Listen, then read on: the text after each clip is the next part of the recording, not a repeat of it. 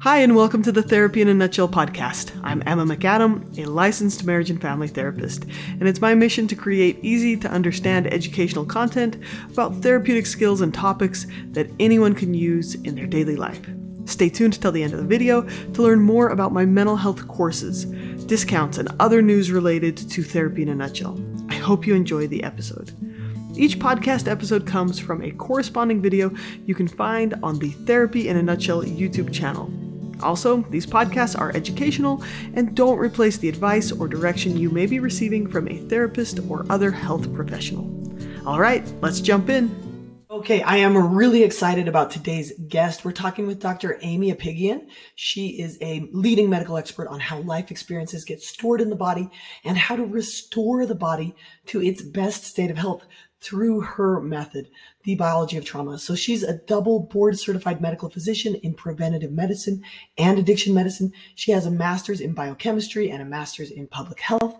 And in addition to her medical health, she's also a certified functional medicine physician and has training and certifications specifically in neuroautoimmunity, nutrition, and genetics for addictions, mental health, mood, and behavioral disorders. She also is certified in somatic experiencing and other trauma-based certifications. And her personal experiences helped her learn how trauma gets trapped in the body and how to release it. So today we're going to be talking about science-based solutions on how to rewire the nervous system and restore your sense of safety. Super excited to have Dr. Aimie on the show today. And please forgive me, I've got a little bit of laryngitis today, but I really wanted to talk to her. So she's going to do most of the talking. Let's go. Everyone, real quick, when I think about treating trauma, stress, and anxiety, one of the first skills that I always want people to know is about how their nervous system works and how to understand both that fight, flight, freeze response and your body's natural calming response, the parasympathetic response. So I have a free course called Grounding Skills for Anxiety. Over 30,000 people have taken this course, and it's got thousands of 5-star ratings, and it teaches you about 15 practical skills to learn to soothe anxiety, stress, and trauma in your nervous system. So if you would like to learn more about how to use grounding skills, how to calm your nervous system, then take a look at the link in the description. And now let's get back to the video. I am really excited to have you and talk about all things trauma. So thank you for being here. Thank you, Emma. It's an honor to be here with you. You're an expert in a lot of areas, but especially in trauma. Can we talk about how trauma gets stored in the body? Can you tell us about that?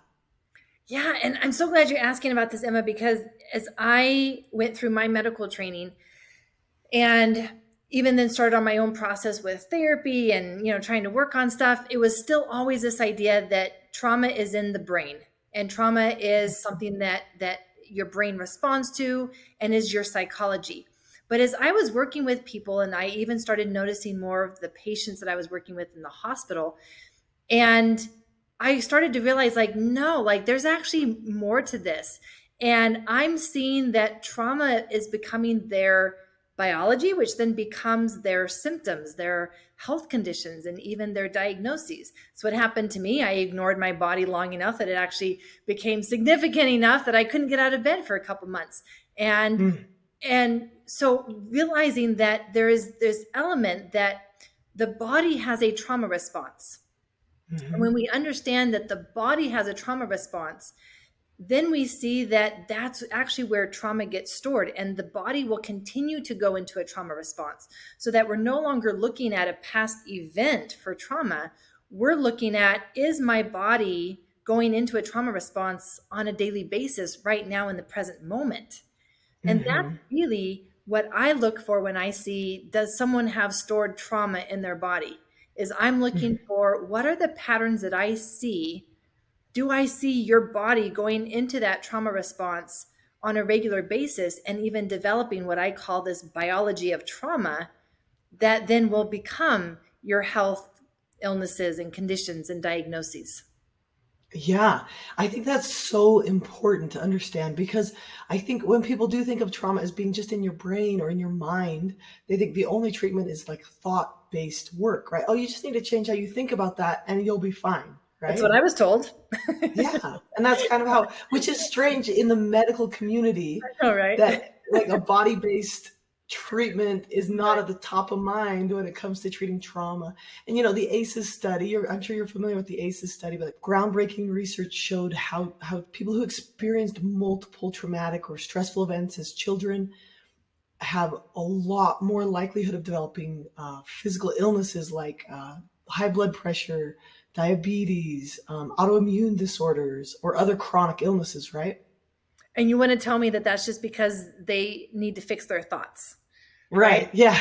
Yeah. It doesn't make any sense, right? It doesn't make any sense. And so being able to understand now, no, like there's an actual mechanism that we can understand. It doesn't actually need to be confusing or this mystery of how trauma becomes our health conditions. We can understand this now, and the keys are all in what we call the autonomic nervous system part of the body. So we have the central nervous system, which is the brain, and that's where all the focus has been for trauma, which is where we then develop like the cognitive behavioral therapies.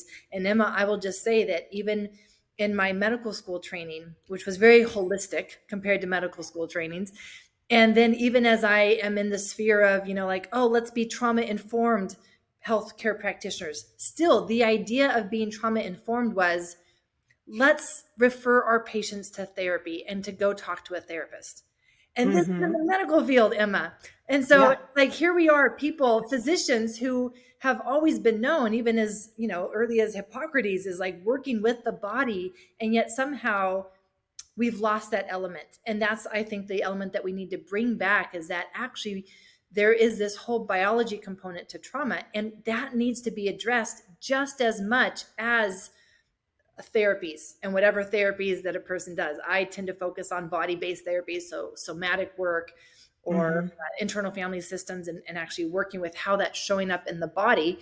But when we bring in the biology piece, whatever modalities we're working on for the actual therapy, it's like we can accelerate that process because we're facilitating how the trauma has changed our biology. And so now, Emma, how that biology keeps us stuck in that trauma response. Oh, yeah. Yeah. So tell us about the trauma response for a minute. You're talking about the autonomic nervous system. What is going on with that trauma response? Yeah. And I'm going to try to talk as much as possible so that you don't wear out your voice. With your Thank you. Appreciate that. You'll do all the heavy lifting today. So with the autonomic nervous system, and again, there are different branches of our nervous system. This is something that I learned in anatomy, never knowing that I would need to apply this to trauma work. Right. And so we have the central nervous system, which is our brain, and that spinal cord, brainstem, spinal cord. And then we have these nerves that go out into our body from there. And they come out, we have these cranial nerves, they come out from our brainstem.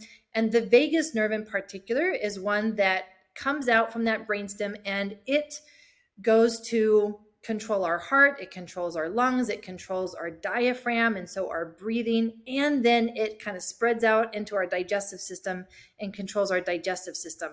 And these are all things that happen automatically. They are things that we don't have to think about, we don't have to control. We can just live our life and know that our kidneys are filtering our blood and creating urine, right? And then we just need to go pee when we need to pee. We don't have to think about that process. And so that's partly why it's called the autonomic nervous system, is that all these functions of keeping us alive happen automatically. But Emma, there's this whole deeper component with this autonomic nervous system, which is that it's not only telling our body to stay alive, but it's telling it how to stay alive. Meaning not just telling our heart to beat, but it's telling it how fast to beat or how slow to beat. It's telling our lungs, how fast do I need to breathe right now? Or we're going to shut down and we're going to just try to not breathe so that the monster doesn't even see us or hear us breathing. And so there's all these elements of the autonomic nervous system that actually guide how our body is being told how to live life. And in that process, it is where the trauma gets stored. And so when the trauma response happens, it actually happens through a very sequential process. And it always starts with a startle response. And so if you've been watching a squirrel or a chipmunk out in nature, right? And it'll be chomping on a nut, and then all of a sudden it'll perk up and be like, oh, I heard a noise, right? That's our version of a startle response of, I heard something or I see something. And it just kind of brings my awareness to there might be a danger. And we're going to start hyper focusing our attention on that so that I can assess that danger. And then if it is a danger, we go into the stress response. And with the stress response, we get adrenaline, we get cortisol a few minutes later, but we get that initial rush of adrenaline, which actually gives us superhuman strength.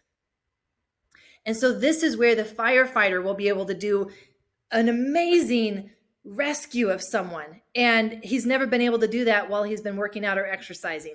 Or the mom will be able to lift a car off of her child.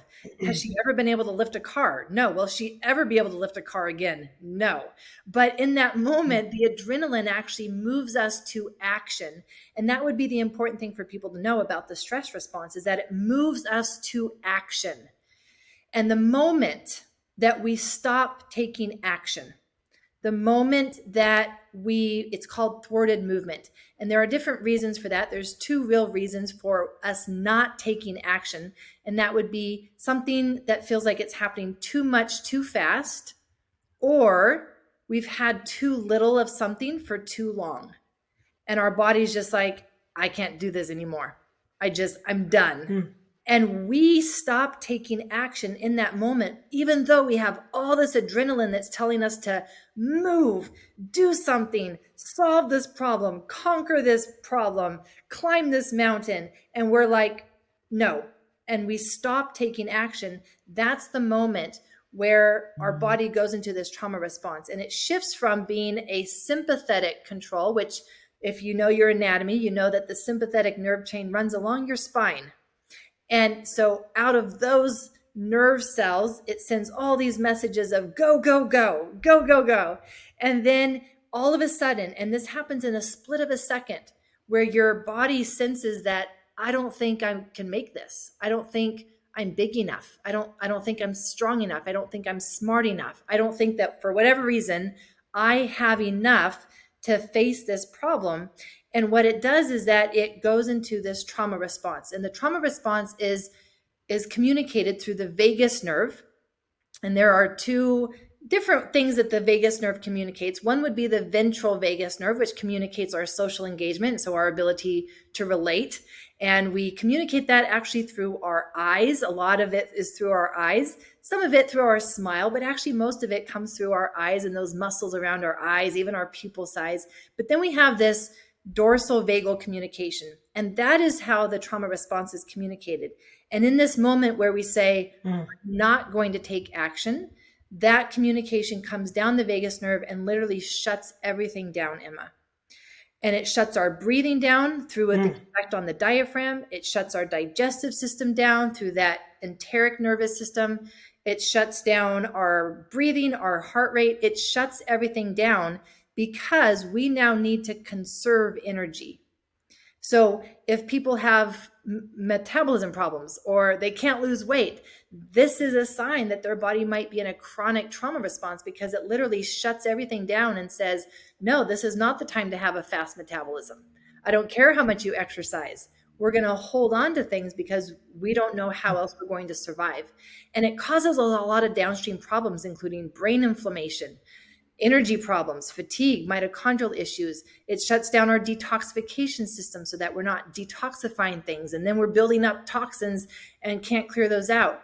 And so there's all these downstream biological effects of that trauma response, but that is the body's trauma response. And as you can see, like, it really has nothing to do with the thought process in our head as much as it's just our body responding to an event, an experience. And two people side by side can experience the same event, one as a stress, the other as a trauma, because of their internal biology and their internal response to that. Oh, that's so interesting. I love how concisely you explain that. I get really excited about it when people can explain this trauma response so well. And there's a couple things that you expressed, and I wanted you to clarify for a second. So you said two things that make us go from that alert activated mode, that sympathetic arousal state, to the shutdown state. And remind me again what those two were. One of them is if the outside stimulus your brain decides is too overwhelming. Is that right? It is. It's too much too fast. This would be like if I were going to throw you a ball, if I were going to throw you a tennis ball, and if I throw you one ball, you can catch it. But what if even before you caught that ball, I threw you another one, and then another one, and then another one, and another one, and another one? It's like, whoa, I could have caught one, maybe two. But now things are just coming at me way too much too fast. And that's many of our modern day lifestyle, right? Like it's just, I'm surrounded by things that are constantly bombarding me, whether it's email or text messages or the news or my kids or my work or my spouse, or like, it's just too much. And so too much too fast is one of those triggers for going from the stress response. And really what's happening is that the stress response is being overwhelmed, so that our body is not able to be in action. And now I'm just going to let the balls hit me because I can't even see all of them coming at me at once. So I'm just going to stand there and let them hit me. The other way that we could look at this is if we were holding up a rock. So if we were holding up a rock or a really heavy ball, if we're in the gym, maybe, right, we've got a heavy weight above us. And as long as we're holding that up, we are in stress mode and we're like, yeah, I got this, like, look at me, I'm strong. And then what happens is the other trigger can be too little for too long. And so how long have you been standing there holding that rock? Has it been decades? Did you have attachment trauma that it's been your whole entire life? And your body just is like, look, I'd love to continue holding this rock up for you, but you haven't paid attention to me. You haven't fed me properly. You haven't let me have a drink of water. I haven't had touch. I haven't had a good connection with someone in a long while. Like, I just don't have what it takes. So too little for too long will be that other reason. And we go from being able to hold up the rock to having the rock crush us. And that sense that life is crushing us is when a person feels their body going into that trauma response. Yeah, that's so interesting. That's so interesting. So isn't this fascinating, right? Like this is how much people have stored emotions and stored trauma and don't even realize it. And then we can even talk about how those emotions, right? Especially if you want to talk about anger, there are specific conditions that are most common with repressed or suppressed anger.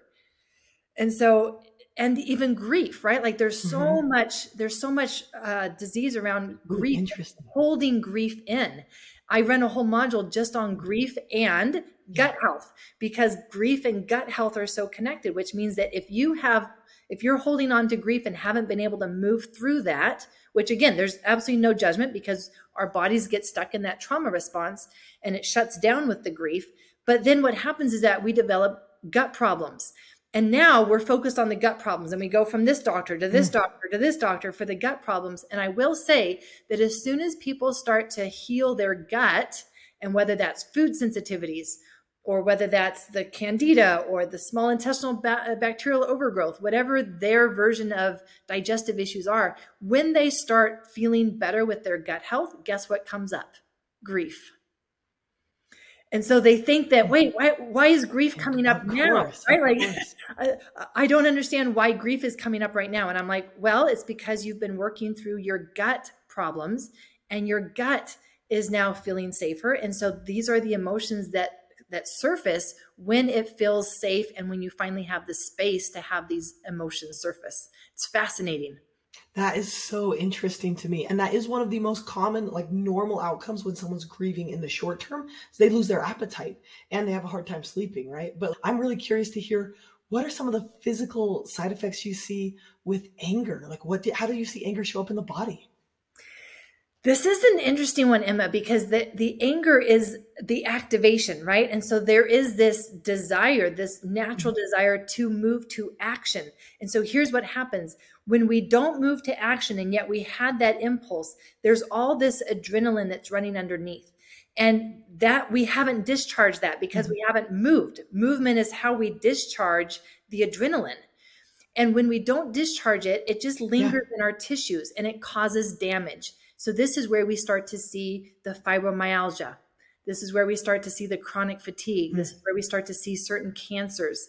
In the Chinese medicine and elements, it's strongly associated with liver disease, which then is your detoxification system and your gallbladder and being able to clear things out and have healthy digestion. So what we see is that so much of this repression of movement and taking action becomes tissue damage that results in fatigue and muscle pain and chronic pain, and people feeling chronically tired in their body. And that is actually one of the ways to recognize that your body goes into this trauma response, are these body sensations of my body just feels heavy. It doesn't feel light. It doesn't feel like, like I have lots of energy. Like I feel like I have to drink extra caffeine to get through my day. Or maybe I find myself snacking to get through my day. Or if I don't get that exercise, if I don't procrastinate and create stress for myself, then I'm noticing that I just kind of fall into this lull. And so people can actually fight their trauma response or the freeze response by creating stress and adrenaline for themselves through caffeine and procrastination, exercise, food. And it's all this way of feeling that underlying exhaustion, but trying to stay above it and trying to still push our way through. Yeah. It's so interesting. So in your opinion, or maybe you have science behind this, is this because they have this drive to act, to take action, to create safety, and they're repressing it, and that's kind of bottled up and stored tension? Or is it more of a burnout? Like, oh, I've bottled up and stored tension so long, I'm depleted, exhausted, and overwhelmed. It's going to be both, Emma. And so when we look at people who are, I mean, by the time they're in their 20s and their 30s, and that's where I see people starting to have the effects of that biology of trauma finally catch up with them, is usually by their 30s. Now, people can have it earlier. And one of the trends is that we're starting to see autoimmune diseases appear earlier in people, even in teenagers now, Emma.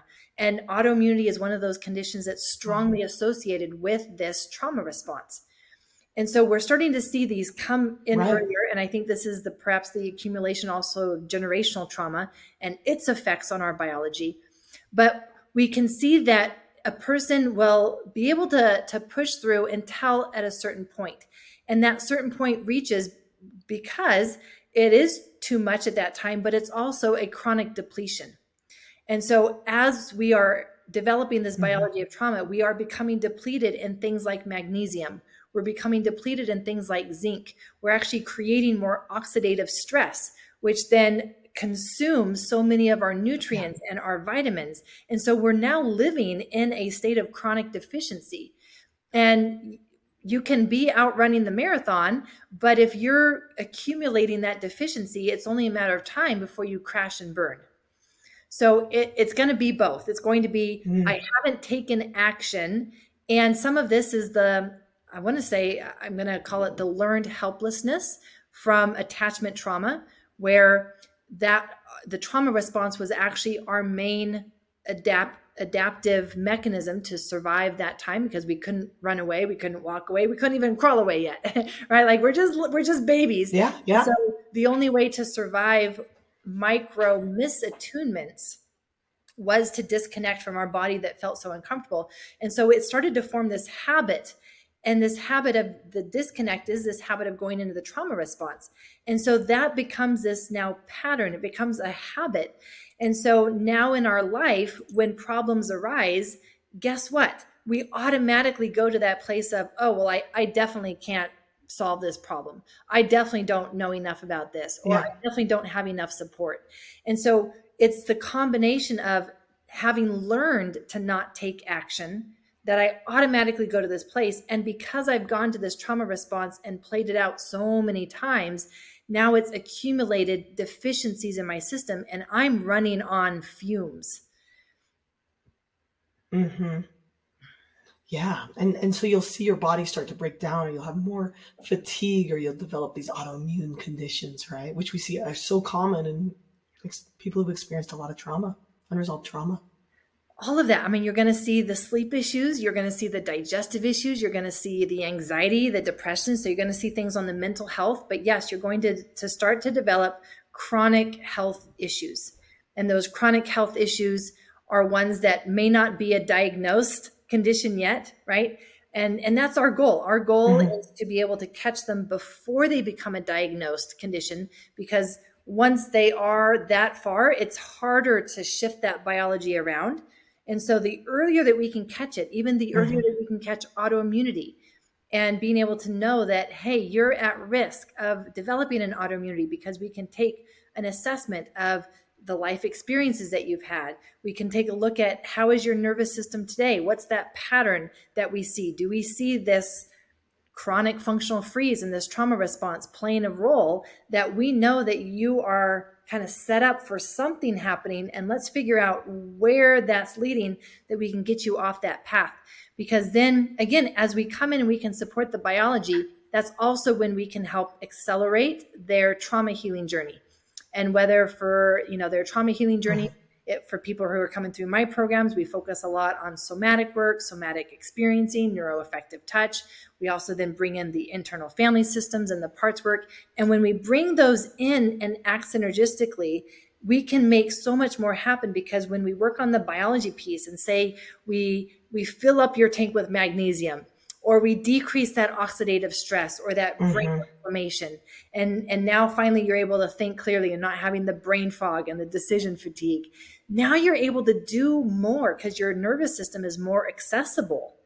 Whereas before, it's like your window of tolerance becomes so small that it's like, oh, I can only do a little bit. And then it becomes too much. I can only talk about a little bit, and then it becomes too much. I can only do a little bit of somatic work, and then it becomes too much, and my nervous system gets tired and fatigued. And so there's so much that I see, like on the medical side of things, there's so many more tools that bringing in the biology of trauma can help us actually make a person's healing journey be more of a flow, rather than feeling like they're trudging through mud and constantly dipping into things that are overwhelming, or feel like they're, climbing over walls to get the results that they want to have. Okay.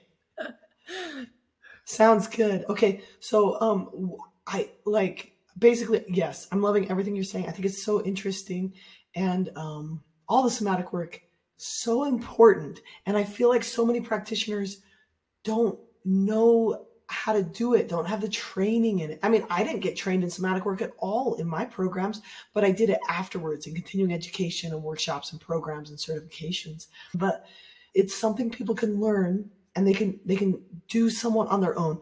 So would you like to talk about, you mentioned there's 3 key ingredients to trauma healing. Is that something you can address right now? Or is that like a topic for an entire another session?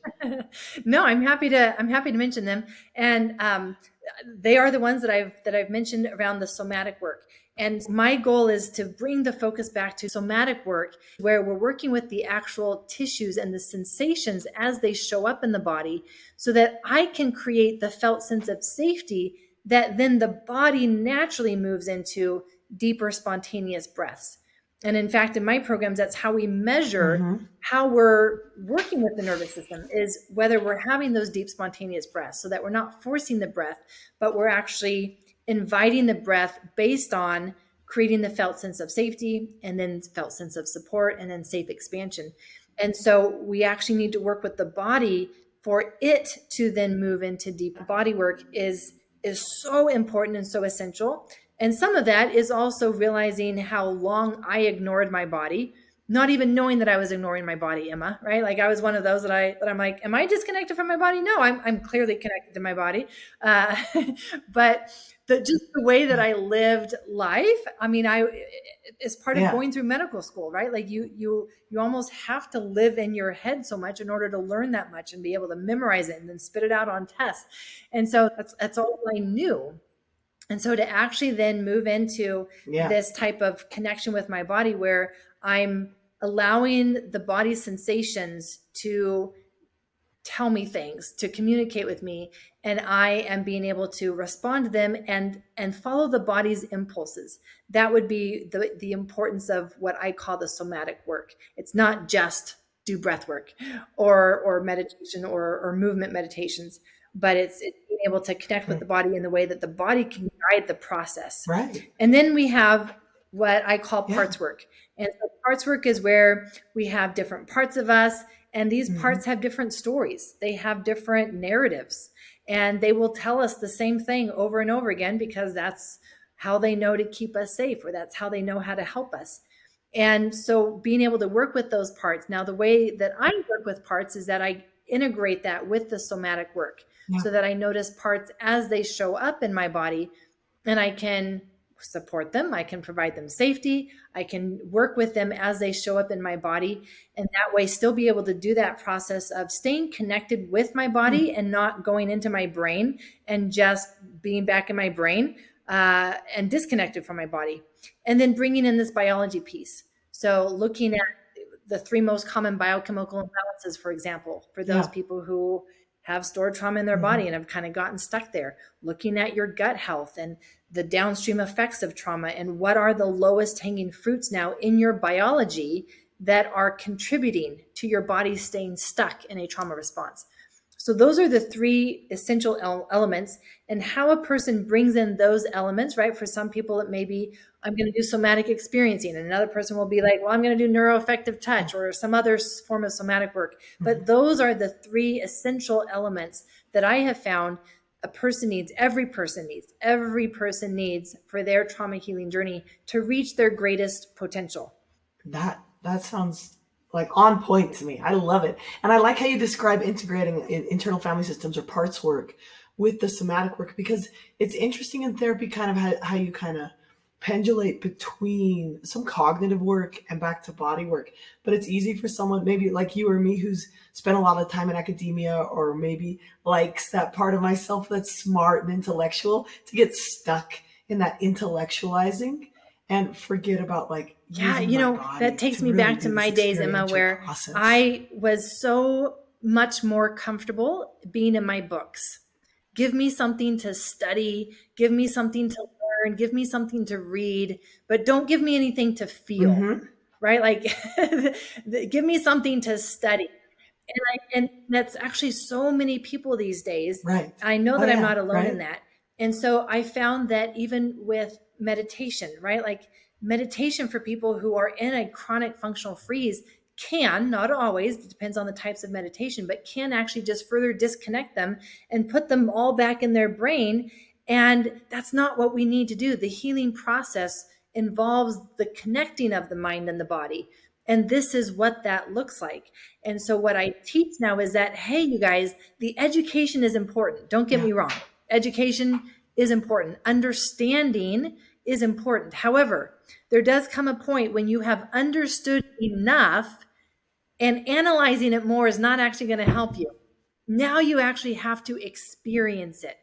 Because that is what changes us. And I know that you teach this as well, Emma, because I've been a huge fan of yours for years, but it's the experiences that cause the transformation. It's not the education. We can know something, we can understand something, but that doesn't change how we react to it. We still react in the same way, right? Like we can know that, oh yeah, like I have all these triggers from my childhood and this is why, and we can know up and down all of those triggers. And yet when we go home for Christmas, what do we see? Like we still see ourselves reacting in the same way that we've always done. It does not change us to know and understand. What changes us is our ability to create a different experience for ourselves, because our autonomic nervous system adapts to our life experiences. And it got into this trauma place and this biology of trauma place because we had experiences where we felt overwhelmed, we felt alone, and we felt unsupported and unsafe. And how we get out of that is to create experiences of safety, of support, of manageable, of I'm going to stay within my window of tolerance as I expand my capacity. I'm not going to sit here and do nothing. I am going to work on expanding my capacity. But the way in which I do it now is very different than the way that I did it before, where I was like, feel the fear and jump anyway. And now I'm like, feel the fear, lean into it, and titrate that fear. Yeah, like going in too fast. We can't do that only by learning about something. There comes a point where we have learned enough and now it's time to just do. And this is where it's helpful to have a guide. It's helpful to have someone who will help us know how to take that first step, how to do that guide. That's why you do what you do. That's what I do, why I do, because we are able to be that guide for someone who's like, well, that sounds great, but I've never done this before. I've never created this kind of experience for myself before. So I don't even know how to do it, even though I know in theory what it looks like and what the benefits will be. But it's still theory until I actually do it and try it. Yes. Yeah. So speaking of, is there an exercise or two that you could teach to our audience today? So like, and you could come up with a scenario if you'd like to. What I have in mind is someone is like, they have some experience or some trigger. They notice something prickly inside of them, something uncomfortable. Maybe they feel a little anxious or they feel a little, angry or something, some emotion that they're not used to making space for. And they're like far enough along in this process. They're like, oh, look, that's my nervous system activation. And they're far enough in this process that they're not like, okay, I must immediately suppress it. They're like, I'm curious about this. But now what? Can you suggest any? I mean, I know this is like a longer process than we have time for, but can you suggest? And actually what I'm thinking that I will do is I will just share one of my exercises from my 21-day journey, because that's all the types of exercises I put in my 21-day journey is very short, simple exercises, so that when something is happening in the moment, people can jump to a tool and not have to think about it. They can get out of the story and all of the meaning that they create around why they're feeling that way. And that's not helpful. So what I'm going to do is, since as you were describing the scenario, you use the word space, right? And wanting to create space for this emotion or this trigger or this sensation, whatever it is. So that's the exercise that I'll lead you through, if that's okay. It's one that I call creating space. And so it feels like a natural fit. So for me, what I do with this exercise is I make sure that my feet are up against something firm. So if I'm standing, then I'm going to make sure that my feet are well grounded, because what I'm going to be doing is I'm going to be pushing something really heavy. So again, in order to push something really heavy, I need my feet solid on something. So if I'm sitting down, I make sure that my feet are either able to touch the floor firmly, or I have them up on something so that they can have the full contact as I push something away. Now, what I'm going to imagine, and what I would want you to imagine and those listening, is that there's a huge boulder in front of us. Huge. Emma, this is a huge boulder, much bigger than us. And we're going to need to push this away. So I even want you to like take a feel of the boulder. Like it's so tall and big, you can't even feel the top of it. And it's thick. Like this is a thick boulder. And you're like, oh, I don't know how I'm going to push this away. But what we're going to do is we're going to get ready. So you're going to bring your arms all the way up against your shoulders as close as you can. I can see you getting ready, Emma. Right? This is what we do. We get braced. So even I've shuffled my feet a bit so that one foot is slightly behind the other. So I am really ready to lean into this boulder. And what we do is I'm going to spread my fingers because I want full contact on this boulder. And I'm going to start as close to my shoulders as I can. And now I'm going to start pushing away. But as I push away, Emma, I am going so slow, it's probably hard to even notice that I'm moving yet, because that's how slow I am going. But then that's how heavy this boulder is. And I can feel all of my muscles in my arms engaged. And I'm thinking like, oh, I should get back to the gym because my arms should be stronger than this. But I'm pushing this boulder away and I'm going so slow, and I'm putting all my strength into it. I can feel my feet engaged because they're helping in this process of pushing away. And I'm just going to go until my arms are fully extended. And if you're doing this and your arms are getting tired, then just go a little faster so that you reach that point of full extension. And when you reach full extension, I want you to just kind of rest your arms there, leave them there all the way up against this boulder until your arms feel ready, they feel complete, and then you can just let them fall into your lap or down by your side. Oh, and there's a deep spontaneous breath for me. What did you like about it? What are you noticing in your body, Emma? Talk to me. Yeah. Well, I felt the initial tension and the pressure, and then I felt the movement and kind of like a kind of warming up feeling in my arms. as they started to engage. And I literally felt like I was kind of resisting my muscles in both directions. And then I felt it push through past my microphone. And it felt great to have them all the way out. Like it felt really nice to have them all the way Yeah. out. And I wanted to be like, okay, and like put them down. And so you feel that like that cycle of like kind of bottled, like a little bit of tension you're holding that you don't realize, and then activating that tension and then completing it and Yes. releasing it. Yeah. Exactly. Yes.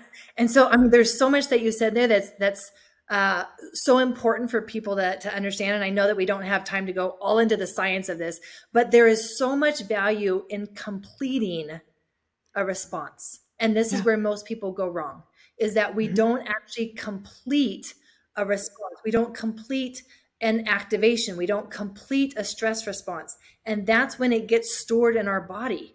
And so Right. just this ability now, as I'm doing a simple practice, and I'm like, right here, right now, I can complete this movement and I can go all the way out with that full extension and feel what it's like to have that sense of completion.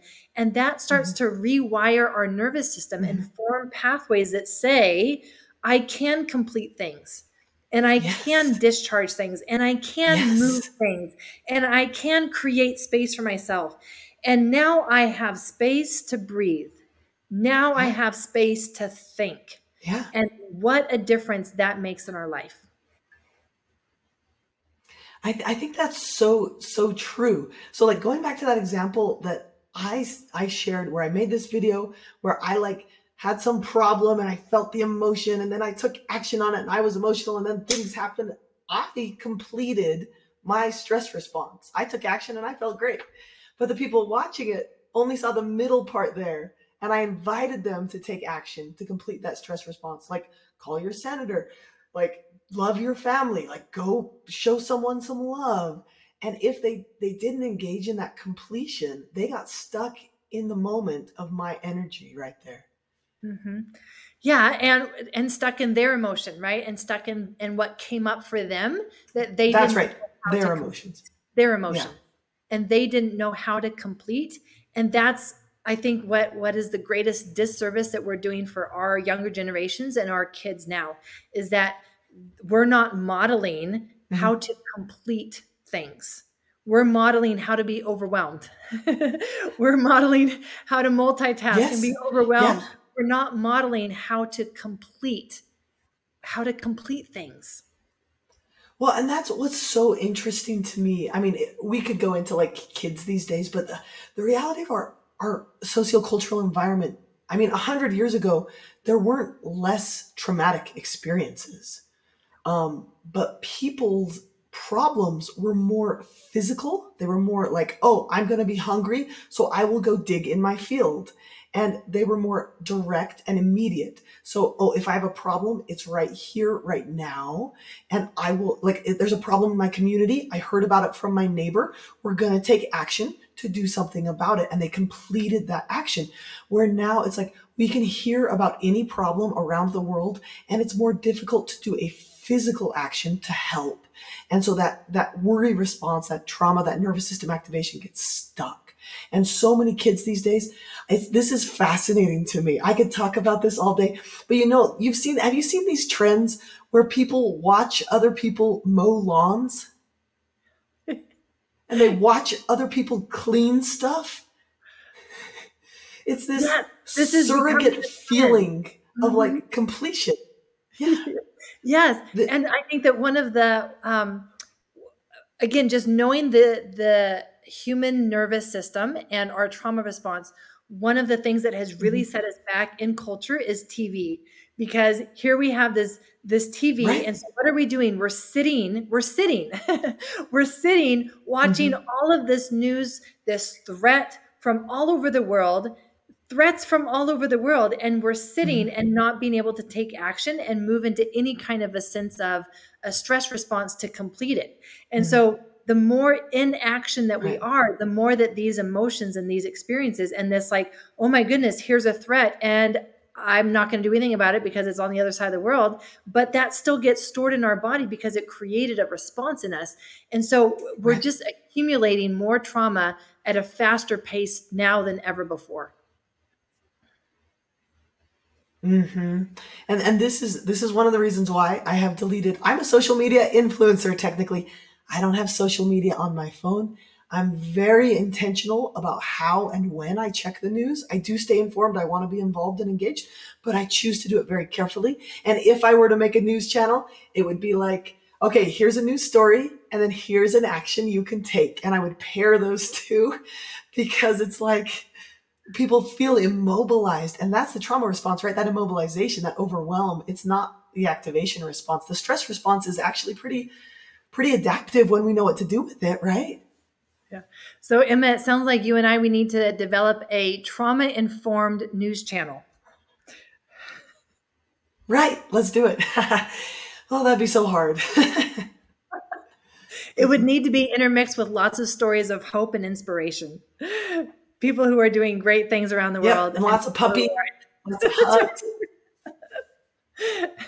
This will be our trauma. And to be honest, like, yes, absolutely. And like some stretching, like my Instagram feed back when I had Instagram on my phone, I made sure to like cut out everything that was negative, and I made sure to follow like good news and like newsworthy and upworthy and like all these like positive stories. Cause otherwise your brain is naturally gonna notice or highlight threats just to keep you alive, right? That's our brain's biology. But there's a lot more good than there is. Well, there's good and there's bad. It all abounds, and we can choose what we want to focus on and how we respond to it, right? And I think that that's one of the most important elements as we talk about trauma, is that the trauma response is immobilization. And yet we have so much choice. And when we can learn how to complete our responses and start to come back into movement, we get to make more choices. We get to make more choices about our environment and how do we want to create our environment in a way that supports us and supports our movement and supports our expansion and supports our joy, and not to be disengaged from the world, but to be intentional about how we're engaging so that we're not overwhelmed by it, but we can stay in movement and in flow with it. Because being in that place of immobilization, it doesn't matter the reason. It can be because we're standing there flipping through social media and watching, Instagram reels or whatever it is. But being in that state of immobilization is what is really harboring that trauma response in our body, keeping us stuck there. And as we move, we move into finding that we actually have more choices about being the architect of our future, of our present, of our environment. And this is where I will add, in terms of the biology of trauma, our internal environment, not just our external environment, but creating the safety of our internal environment, creating the biology of safety so that even on our insides, our biology, our autonomic nervous system is being informed. We're safe, we're good, which means that you have the energy and the space to do great things, to go into your creativeness, because we're not having to worry about daily survival. Yes. I love it. I believe it. I've seen it. And it's been so fascinating to talk with you. Oh my goodness. There's so much richness there. Awesome. Okay. And can you tell people where they can find you, a little bit about your 21-day program? Yeah, so they can find me over at traumahealingaccelerated.com. They can find more information about the body's trauma response and what these exact steps are, so they can be more educated. And so for those coming through my 21-day journey, they experience a 26% decrease in daily physical pain, 28% decrease in GI symptoms and sleep issues, the 30% decrease in anxiety and depression. This is why I bring in somatic work, because it actually starts to change our biology. So that's the 21-day journey, 21 days of walking them through this essential sequence of a felt sense of safety, felt sense of support, and then expansion, teaching them the somatic exercises that they can do on their own in their home. And there is a live component to this course. So there is live classes where I'm guiding them, but also their daily video exercises where they do that in the comfort of their home every day. Sounds amazing. Okay, we'll make sure the link is in the description or in the show notes so people can find that. And yeah, thank you. Thank you so much for being here. It's so fascinating. I just want to ask you like 100 more questions. So hopefully we can do this again sometime. Sounds great, Emma. Thank you so much. Yep. Okay. Have a good one. I hope you enjoyed this episode and found something you can add to your daily routine that makes your life just a little bit better. If you want to learn more about topics like how to process tough emotions, how to change your brain, how to build better relationships, or support someone you know with a mental illness, then check out my classes at therapyinanutshell.com. And if you feel like these podcasts have been a benefit to you, please leave a rating so others can more easily find this content. Thank you so much and have a great day.